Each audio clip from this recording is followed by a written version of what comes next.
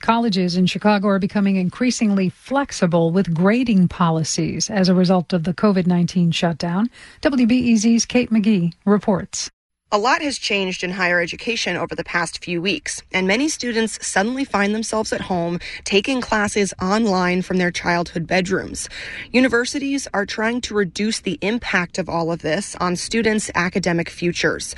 Northwestern University decided all grades will be pass-fail for the spring quarter. That means no letter grades, and grades won't affect a student's GPA. Other schools are leaving that choice to students. Some of those students appreciate the flexibility, but Loyola sophomore Emily Slimko wonders how it could impact her. Some internships or jobs or graduate programs won't even allow you to do pass-fail because they need to see how well you did in the course. At Northwestern, students started a petition asking for the policy to be optional, like it is at the University of Chicago, University of Illinois, and Loyola.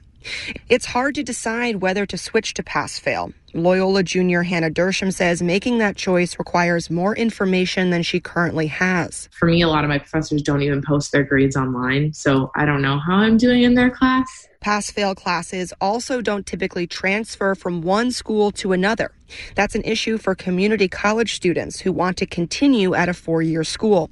City Colleges of Chicago said they considered that.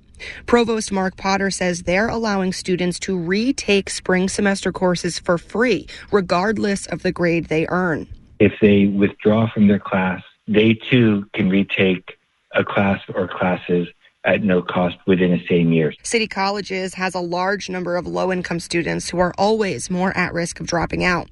Potter says the goal is to help as many students stay in school as possible. Kate McGee, WBEZ News.